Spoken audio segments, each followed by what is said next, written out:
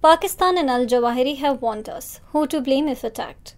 So the news is out. After more than 5 years of vague references to India and the Kashmir situation amid much general prose, Al-Qaeda chief Ayman al-Zawahiri has decided to launch a very focused diatribe against Kashmir, apparently criticizing Pakistan for its self-serving conduct of jihad at the same time.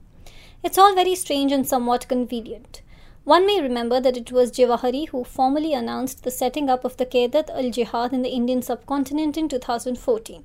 For ease, the media called it the AQIS, Al-Qaeda in the Indian subcontinent.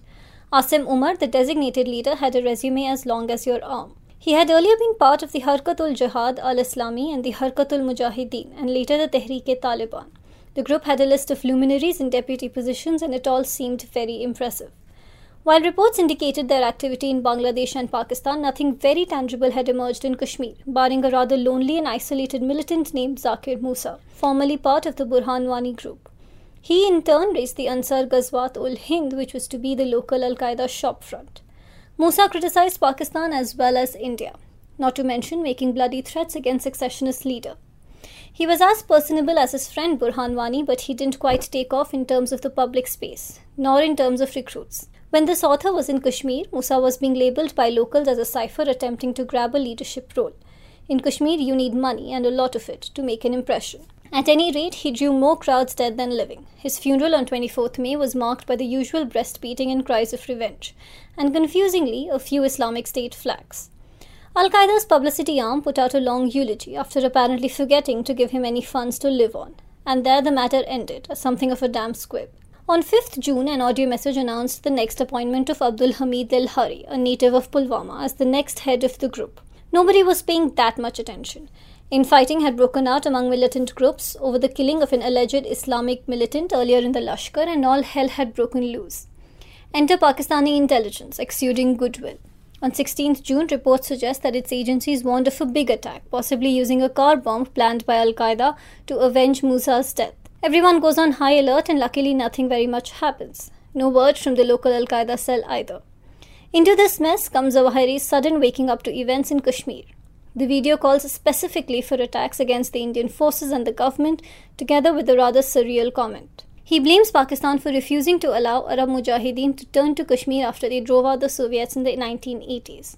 Nothing is further from the truth. Kashmiri groups and Al-Qaeda cadres had been operating cheek by jowl for years together with Pakistani intelligence, and it's all been told and retold elsewhere. Zawahiri also seems to forget to make any reference at all to Ghazwat-ul-Hind, which is puzzling since that's supposedly the group's pointsman. However, another video surfaces almost simultaneously, al-Hari's first media appearance, and the language in both videos is interesting to say the least. Both criticize Pakistan, alleging that its agencies are trying to rein in heavy attacks.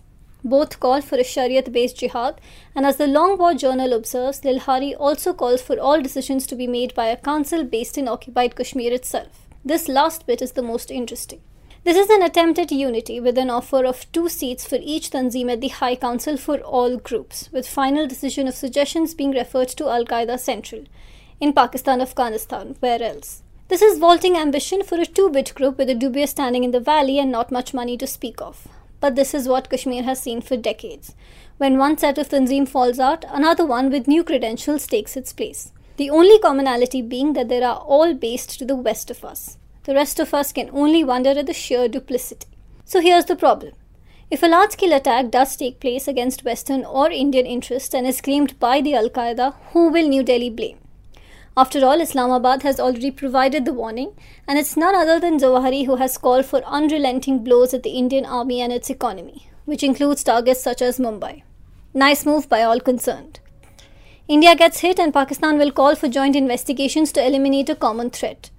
The question to be asked is, where is Zawahiri anyway? It's a nice, interesting terrorist quandary, where the main piece of the puzzle is missing. That mystery may be solved by a question as Miss Marple may ask, who benefits?